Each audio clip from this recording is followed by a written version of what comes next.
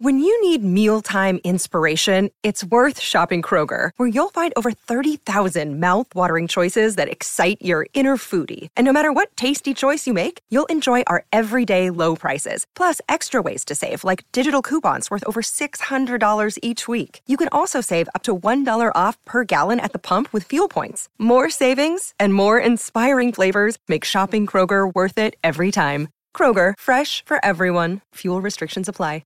Another day is here, and you're ready for it. What to wear? Check. Breakfast, lunch, and dinner? Check. Planning for what's next and how to save for it? That's where Bank of America can help. For your financial to-dos, Bank of America has experts ready to help get you closer to your goals. Get started at one of our local financial centers or 24/7 in our mobile banking app. Find a location near you at bankofamerica.com/talktous. What would you like the power to do?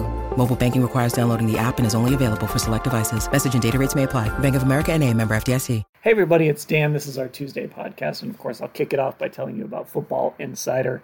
Here's what it entails. First and foremost, you get access to those exclusive stories on cleveland.com/Browns. On top of that, you get a daily newsletter right in your inbox with something written by one of the members of our Browns reporting team. It comes every single day. It is exclusive. That's 2 pieces of exclusive content you're going to get every single day just by signing up. And then, of course, there's our texting service where we'll text you with news, analysis, all of that stuff, and you have a chance to come on our pod and pick games, be a part of our Zoom post-game shows. This upcoming week should be a fun one after the Titans game, so you can get involved in that and have your voice heard after the game on Sunday just by jumping on the Zoom that we open up to all of our text subscribers. So check it out. Go to cleveland.com/Browns and click on that blue banner right on top of the page.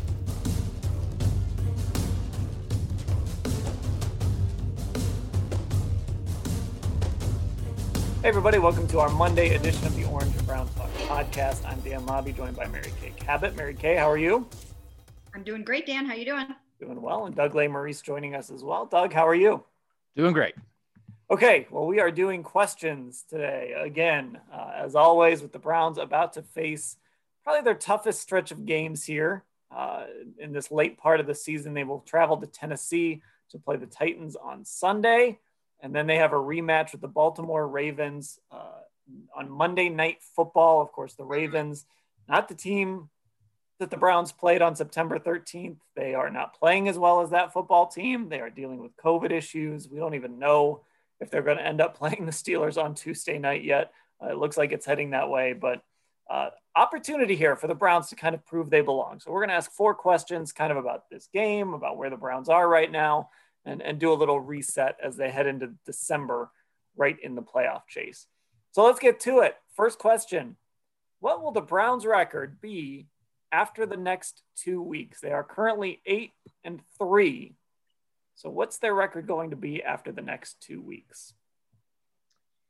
You know what? I think I'm going to say 9-4. I mean, originally, if I had looked at this stretch of games and the Ravens had their full complement of players and weren't going through what they're going through right now, I mean, you don't really even know when guys can come back off the COVID-19 list.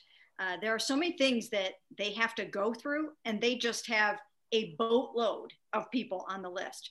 Not only that, Calais Campbell, who got his hands up and batted down some Baker Mayfield passes in the first game, he's been out with a calf injury. I just don't think that they are the team that everyone thought that they were going to be this year.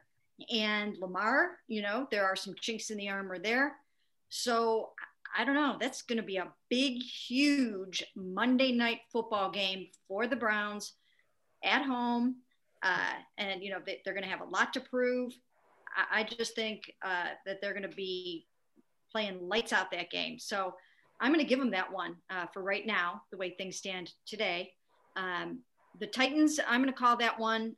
I'm probably going to pick the Browns to lose in Tennessee. Again, as we've talked about, I don't think they're going to win the rest of their games. So they're probably going to lose 1 or 2 at least here somewhere.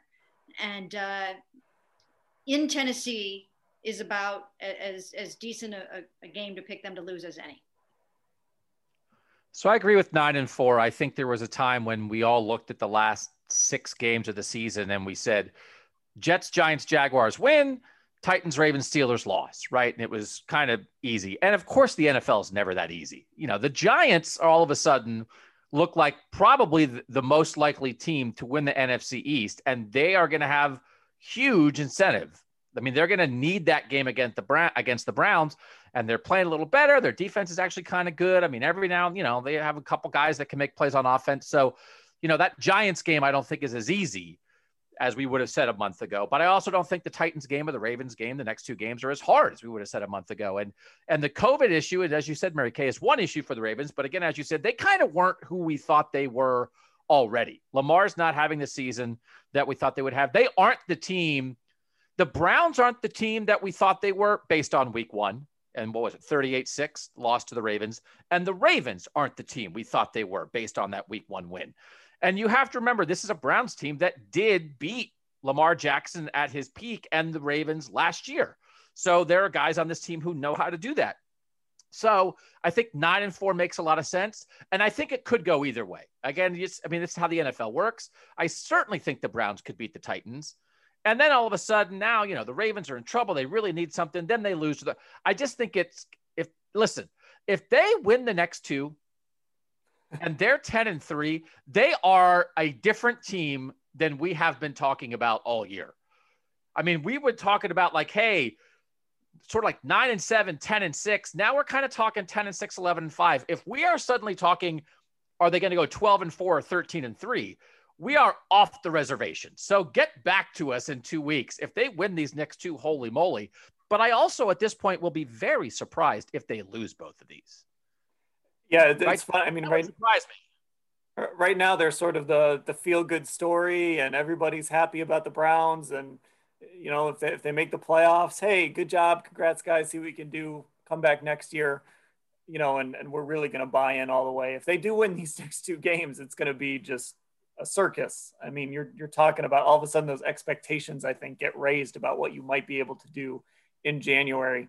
I'm really torn on this.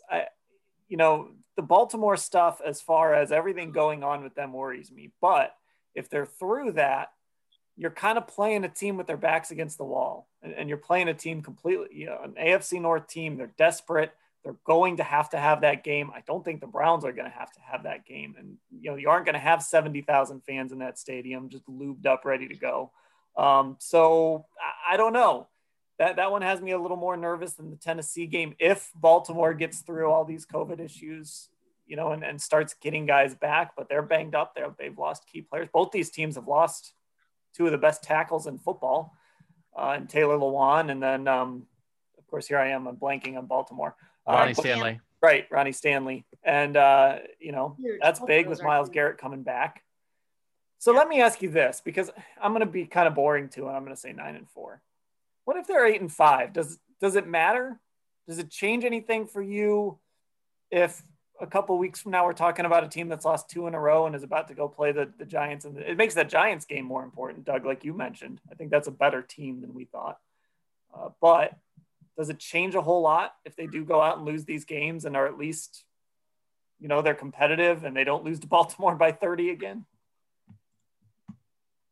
You know what? I think they can overcome 8-5. I mean, things do get a little bit dicier there because you don't know for sure if 10 wins are going to do it. I mean, again, I've been through a 10-win non-playoff season, and it looks like not every 10-win team is going to make it in the AFC. So I do think that 8-5, tightens things up to a great degree, and you start to have some teams. There are a few teams that have a little bit of an easier schedule as you go along, like the Ravens. I think it tails off for them a little bit. They start to, it eases up for them. So I do think that, you don't want to put yourself behind the 8 ball, so to speak, no pun intended.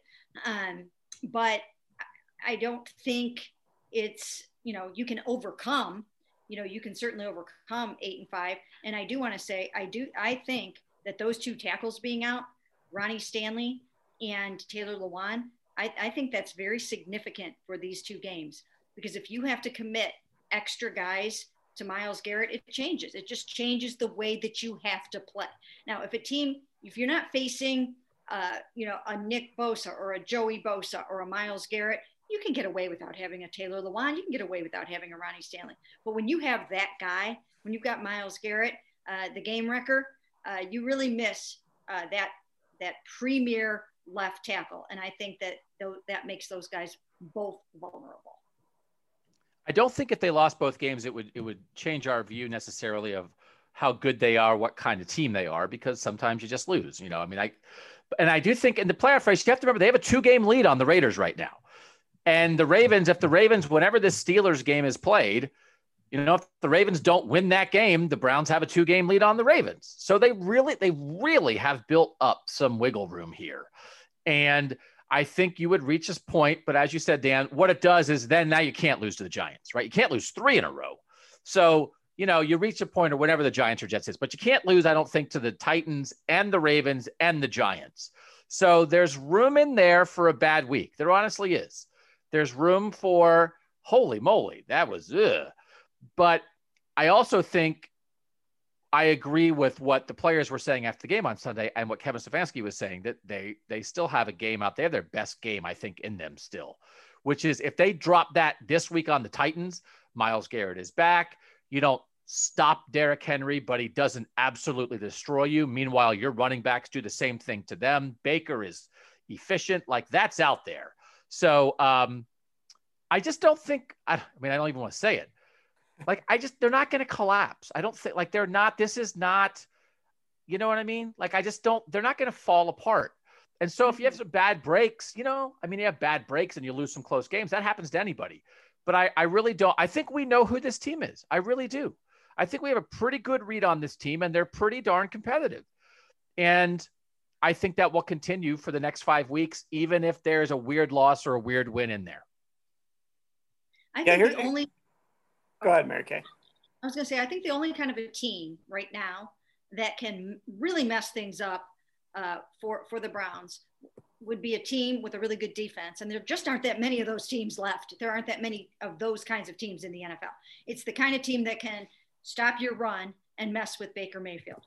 And Browns have such a good offensive line that's why they don't collapse. If you have a really good offensive line and a really good running game, you're going to hold up against a lot.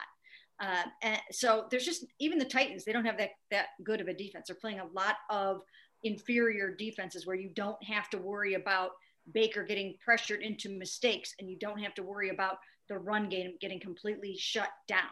So I think they match up pretty well against most of the teams coming up, except for the Steelers defensively. That's the kind of defense that I'm talking about. And that's the Ravens when they're healthy. When their defense is healthy, they also have that defense. Now what does make this stuff important, though, is one of you, I think it was Mary Kay, mentioned the Ravens schedule. This is on Football Outsiders by DVOA. They have the easiest remaining schedule in the league. And then, you've got the Raiders are 30th. This is counting down from 32. So the Ravens are 32. The Raiders are 30th. Miami is 28th. The Browns are 27th. So this is going to be kind of a sprint here to get to 10 wins. And obviously the Browns have that advantage of having 8 already. And then when you get to 10, you got to hope some tiebreakers go your way. So getting to 11 would certainly be nice for this football team. And they have a chance to do that as well as we move forward. Okay, so our next question here, as I pull it up, give me 1 second. What do you hope to see from this team in this game against the Titans?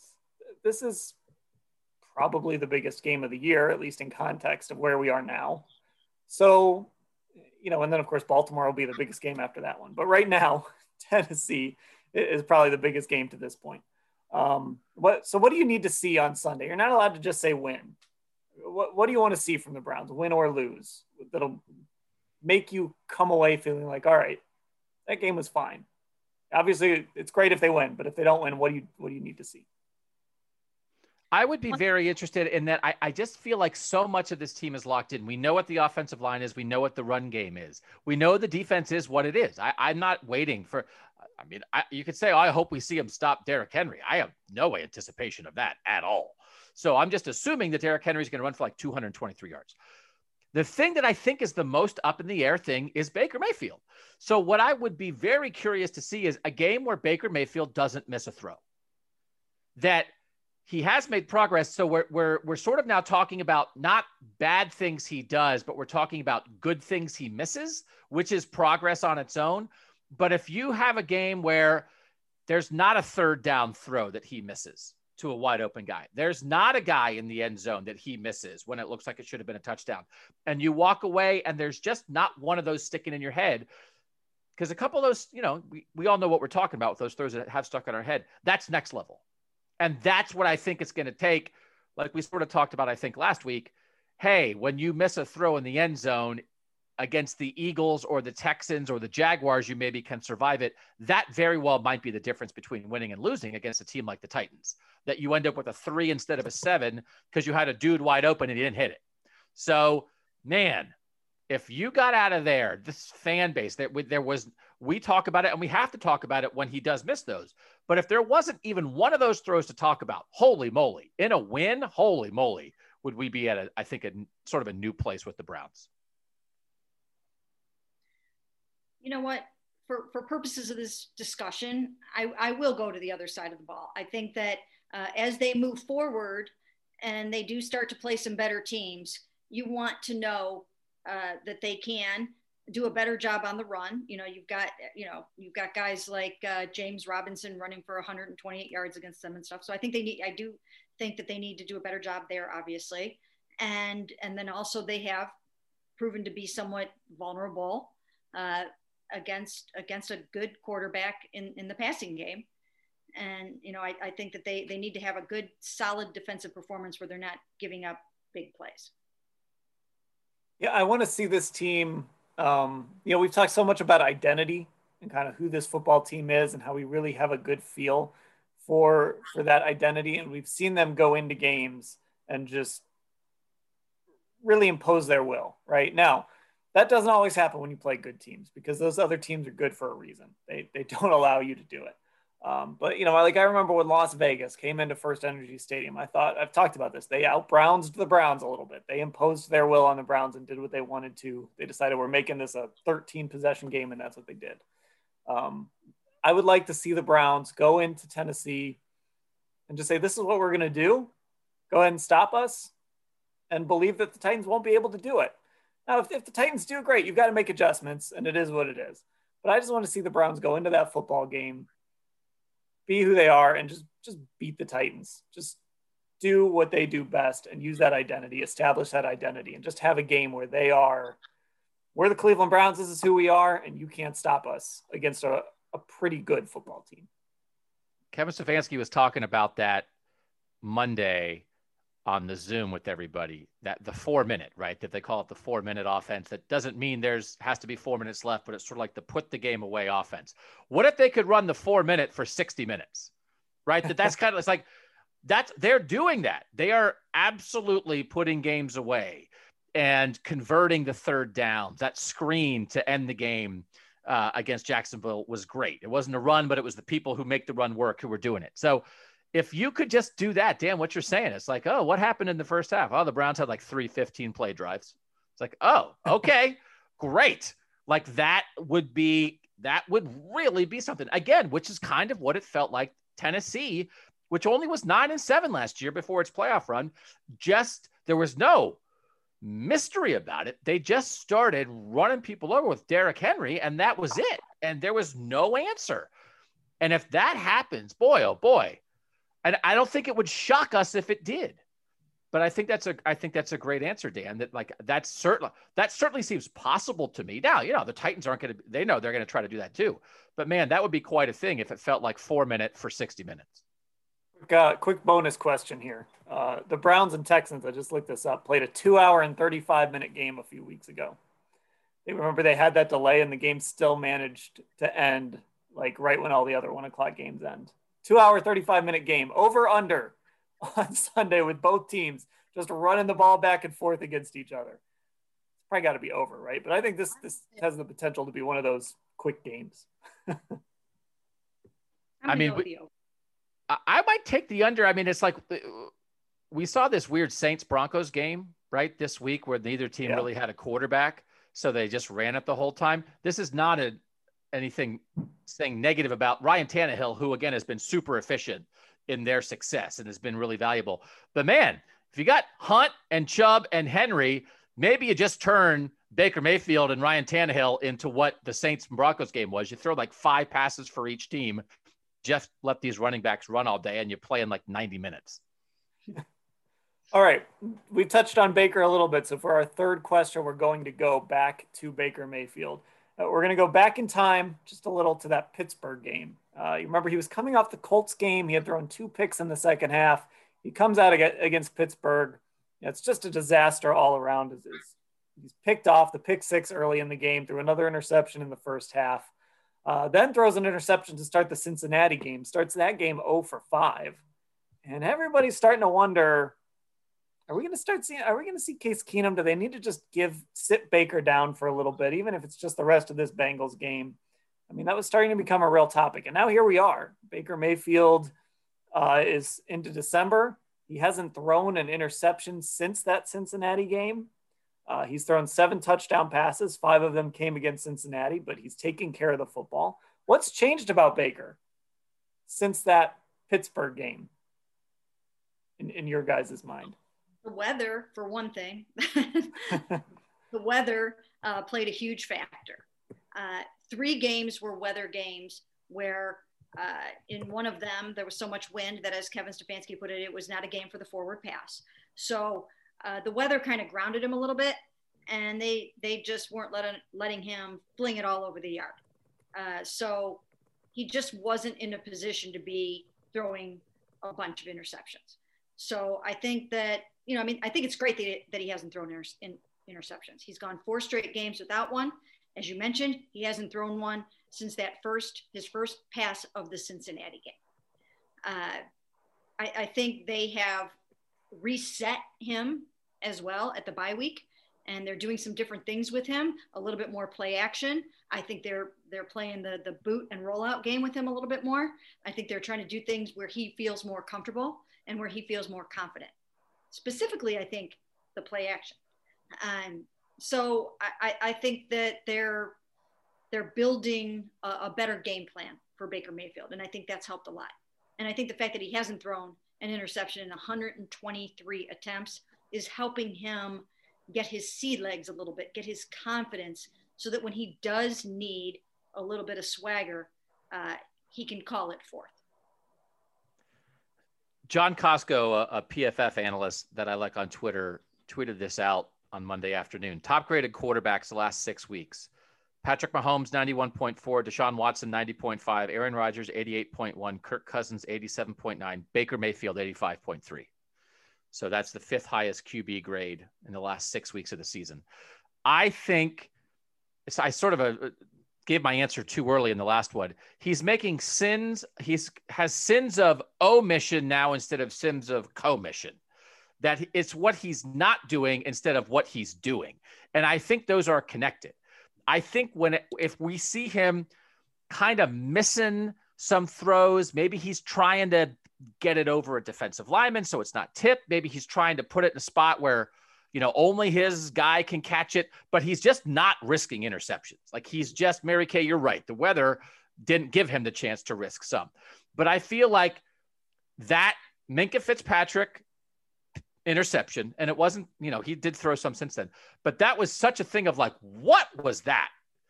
And I think he's at the moment, he would rather not throw something than risk something like that.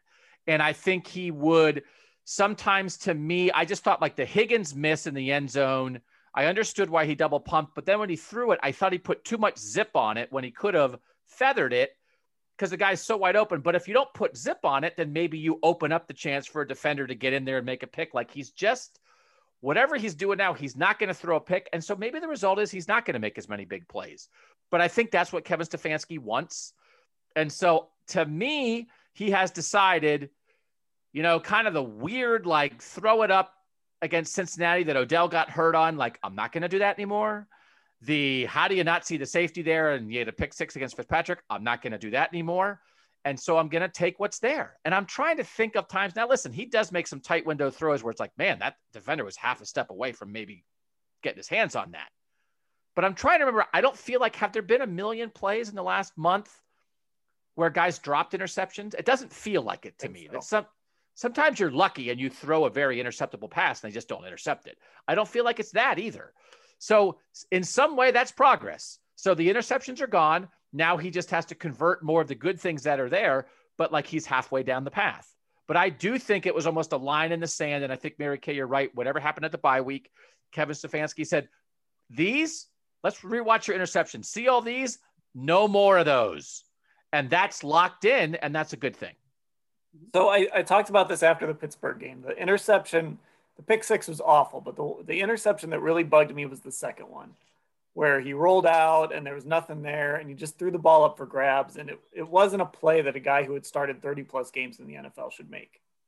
And we haven't seen that sort of throw again. We haven't seen the bad interception like he threw to Minkah, but we also haven't seen I'm just going to throw this up for grabs and see what happens throw.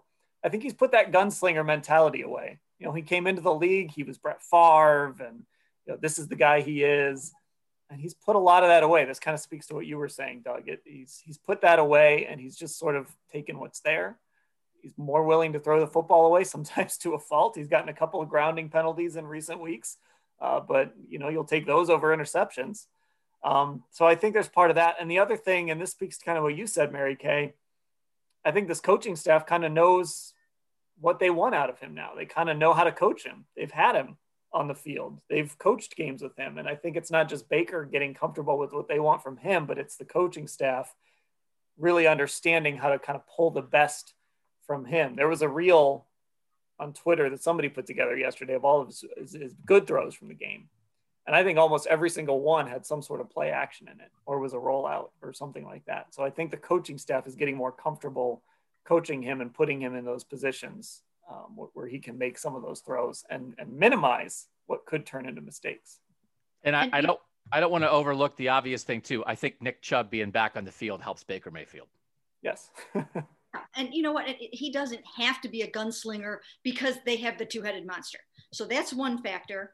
And then another one is, we can't forget about the fact that, when you go and you play the Jaguars, it's a bad defense. It's just a bad defense. And they were minus 2 starting cornerbacks. They did not have their best pass rusher. So it is also a factor that he hasn't faced the best defenses in the NFL during this stretch either. So it will be interesting to see when he plays a better defense, do some of these things hold up? But I think they will. I think they will for the most part, because they did sit down with him and show him every interception and what he did wrong and how he made the wrong read. And also they do have him throwing the ball to the tuba player, the way that Alex Van Pelt described that the other day. Throw the ball away. And he is willing to do that now. So I think even when he gets into a situation against a good defense, I think he's going to throw the ball away, use more play action, more boots, more rollouts, and also rely way more heavily on the two-headed monster. I do think if you really go back and look at it, so Chubb get hurt against Dallas. I think without Chubb, Baker's peaks and valleys get bigger. Like on an EKG, both are up and down more. So he comes back the next week. Colts, he's awesome for the first half, then he's awful without Chubb. Then the Steelers game, he's awful without Chubb. Then the Bengals game, he starts off terrible, then he's awesome without Chubb. And then the Raiders game was weird because of the weather. But I feel like having the two-headed monster, Mary Kay, as you said, having that back has sort of evened him out. Mm-hmm. So maybe we're not seeing the Bengals peaks because you don't need to see the Bengals peaks because you've got Chubb and Hunt together. And we're not seeing the Steelers or the second half of the Colts lows because he doesn't have to be in those situations where he has to do it all and then he's terrible. And so now he can kind of just do his thing because he's not the primary focus. As good as Kareem is, when you only have one, it just puts more in the pass game. And now that they are who they are, Baker, maybe it's slopes, right? He still has ups and downs, but they're not as drastic. And I think that is also what Kevin Stefanski and Alex Van Pelt want.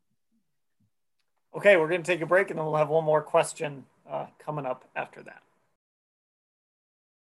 All right, back on our Tuesday edition of the Orange and Brown Talk podcast. Dan Lobby, Mary Kay Cabot, Doug Lesmerises, and we've got one more question to answer. And this is one where we have to take a long look in the mirror, look back at what we predicted, and admit what we got wrong this season. This is not going to be my answer, but I'll just say I predicted the Browns to go 8-8 this season. So it looks like I'm going to be wrong on that one. But that's not what I'm going to throw out there. What did you get wrong about this football team this year? Or even if you don't want to go all the way wrong, just what happened, what unexpected thing kind of got you here with this team at 8-3? You know what? I would have to say 100%. The thing that I got wrong is the prediction that that Baker Mayfield and the passing game were going to be, efficient and look sort of like a well-oiled machine throughout the entire season. That they would, just plug them into this Kevin Stefanski offense, and that it was going to look good. I thought that with the offensive line that they have, with the running backs that they have, with the receivers that they had, that if you put them into, I've seen other guys plugged into this type of an offense before, and it usually turns out pretty well. And they come up with, really big numbers, and they're top 10 in the NFL in their quarterback rating. And I thought all of those things were going to happen a little easier than they did. And it's been a longer journey and way more of a transition than I thought it would be. And I'm sure a lot of that has to do with the fact that they just didn't have an off season. They did not have an opportunity to put it on the grass until August. And that's just a tough, tall order for anybody. So I think I overestimated what the passing game under Kevin Stefanski was going to look like this season. I think it's coming along, but it took longer than I thought. Dan, you usually do this on the Friday Picks Pod when we have the live texter in the Zoom. Can I just give a shout out to the Browns tech subscription? I'm a subscriber, and I just got a text from you in the middle of this podcast. Right. With breaking news. A news update. So see, while we're sitting here podcasting. So worth it. Give the number, Dan. So worth it. Oh, man, I don't remember the number. We haven't promoted the number in forever. Oh, wait, 216-208-3965. Although I think you can also go to cleveland.com/Browns and click on the blue banner at the top of the page. Man, get signed up for this stuff, people. So you texted Rich and Thompson, Dan? I sure did. Love it. We just did that live on the pod. That's usually like a text exchange. And there we go. We just did that live on the pod. Wait, have they tweeted this out yet? Have the Browns tweeted it? They emailed it. Oh, they emailed it? Okay. Yeah. Podcast. So, I'm not Dan. You're texting away, and I'm like waiting for This is how the sausage gets made here. You know what I got wrong? Not that Kevin Stefanski is a good coach, because I was pretty confident that they had found a guy that could do this job, but just kind of how quickly he's created this buy-in and how quickly, just really how smoothly everything has gone. Because let's be honest, you didn't have a real off-season program. You've got these COVID protocols to deal with, so guys aren't in the building together. You don't have team building opportunities. Guys don't get time in the cafeteria, time in the locker room, all of that stuff. And Kevin Stefanski has really just navigated everything and put this team in a position where it just really feels like they're headed, like they're pointed in the right direction. Regardless of what happens in December, this team's going in the right direction. It really feels like they have the guy in place now to lead this team forward. And I just think the way he's navigated everything and been able to build a team, build cohesiveness, you win the games you're supposed to win, not have those hiccups. I just think it's been really impressive. And I think I underestimated, even though I felt really good about Kevin Stefanski, especially after I went and wrote that story on him right after he was hired. I felt really good that hey, they might have something here. I think I underestimated him a little bit and the job he's done putting this team in the position they're in right now. So I do think that's a good point. I also think nothing bonds a team quicker than winning. And they were fortunate a little bit in that they had the rough week one. They get a rookie quarterback in week two who actually puts up numbers, but they win 35-30. Week three against Washington, Dwayne Haskins keeps throwing it to them. The Cowboys game, the Cowboys defense is awful, and the Browns were able to put points on that. Things a little bit worked in their favor that I think Kevin Stefanski could be the same guy. And if they played, like if they had the Texans schedule to start the season, the Texans played the Chiefs and the Ravens and whoever else they played, and then Bill O'Brien got fired. Not that Kevin Stefanski was going to get fired, but I do think they've capitalized on being able to ease into it a little bit. And I think there was early on, I think a lot of us everybody around the league was talking about teams that have continuity will have an advantage in the pandemic. And the Browns have no continuity, and they're 8-3. So all credit to them for that, but they also were able to ease in a little bit, which helped him get his feet under him. But yes, all credit to Kevin Stefanski. The thing that I would say I was wrong about the most, safeties stink, I knew that. Linebackers stink, I knew that. Defensive line, Myles Garrett, awesome, we all knew that. Offensive line, we knew that would be good. Run game, good. Odell, you still didn't know, like Odell and Baker, who knew? I don't know if anyone had a good prediction on that. That was a coin flip, what that was ever going to be. I wasn't exactly sure how Chubb and Hunt would work together. Would they be in the backfield together? Would Hunt be at receiver sometimes? How do they split the carries? How does nobody get mad? And what they have been able to do with that, not only does it work, like they need each other, they make each other better, they keep each other fresh, they run the ball so much, there are plenty of carries to go around. And I feel like the Browns have taken the two-headed monster at tailback, which is not new in the NFL. They have taken it to another level.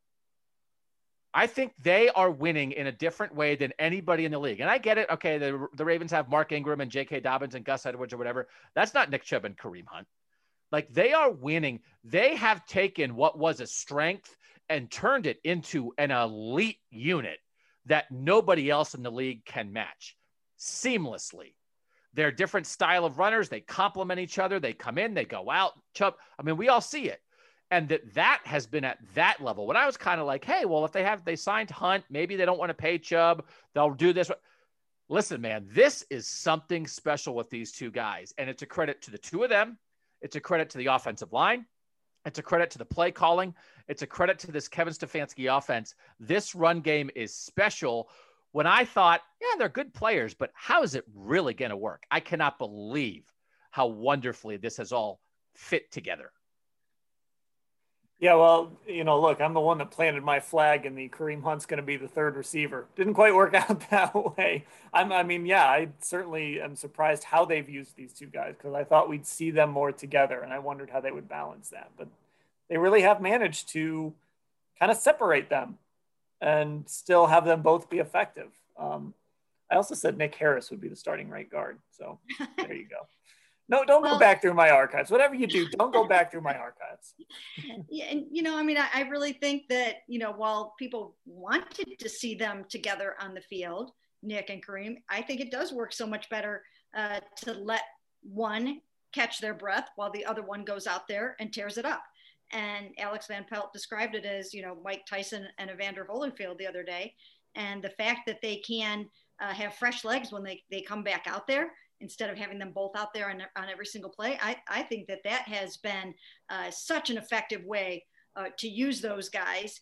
And that's probably different than what I thought would happen. I thought there would be plenty of times when you might see Kareem, lined up, split out wide or lined up in the slot or, in the wishbone or whatever they would do to get them on the field together. But no, this is like, you get to the fourth quarter and we're just going to hit you with one, and then we're going to knock you out with the other, and then we're going to hurtle over you with the next guy. And it's just been devastating. I think in the end, two things made this Browns team difficult to evaluate in the preseason when you thought, how good are they really going to be? One's the pandemic and the fact that they had a new coach and a new GM, and that, again, you figure, well, John Harbaugh is going to handle it. Mike Tomlin's going to handle it. But how are the Browns going to handle it with a new coach? That just made it hard. And the second thing was how much you allowed your prediction to be scarred by what happened last year. Because we all thought they were going to be good, and they were 6-10. And so, yes, you thought, okay, well, if you believed in Kevin Stefanski more than Freddie Kitchens, but could you really let it all go? Because when you looked at the talent, if last year didn't exist, and everybody didn't feel burned by being wrong, me more than anyone, I said 12-4. If that had never happened and you just looked at this team, they have a lot of good players. Yeah. So to say, oh, I think they're a playoff team wouldn't have been crazy, but it was like you were sort of pulled back because you thought it a year ago and you were wrong. And they haven't won in 20 years. And so the past, I think, dragged us all down, media, fans, everyone, to varying levels. And it actually turns out that basically the past has nothing to do with the 2020 Cleveland Browns. They are who they are. They are well coached. They have good talent. The only thing the past might do is maybe humbled some guys who thought they were going to be awesome last year and it didn't work out. So maybe it's only a positive the way that worked out. So, man, a lot of it is just, I don't know that any of us are shocked by this, because go through Nick Chubb, Kareem Hunt, Jack Conklin, Austin Hooper, Odell Beckham, Jarvis Landry, Baker Mayfield, Myles Garrett, Sheldon Richardson, Denzel Ward. Go through it. That's a playoff team. And all they're doing is they have allowed themselves to be what their talent says they actually are. It's just that we haven't actually seen that in Cleveland for a long time. Yeah, I backed off from, I was going back and forth between 10 victories and 9. I went back and forth and back and forth. And I brought it down to 9 because of last season. And because, you know, when Grant Delpit went down, it just seemed like, you know, they didn't have Ronnie Harrison yet. It seemed like they were going to struggle. Greedy went down. They were starting to get a little bit of injuries. And then Baker, you know, it just looked like they were having a hard time putting it together in training camp. It just was looking a little uneven and a little ragged. And I think that freaked some people out. Like, really, you know, people really were tampering down their expectations. So I did come down from 10 to 9. I went back and forth. And I erred on the side of not enough victories, I think. Well, I went all the way down to 8. So there you have it. And they got 8 before December even showed up. So, yeah, I do think we were all scarred a little bit by going so kind of gung-ho last season and it all just sort of falling apart. But it is a credit to this football team for getting to where they are. Big game against Tennessee coming up on Sunday. Of course, we'll cover it all. We told you about Football Insider already. Getting texts while we're podcasting. Head to cleveland.com/Browns. Click on the blue banner at the top of the page to get all the information about that. And make sure you're subscribed to Orange and Brown Talk. We're back on the regular schedule this week.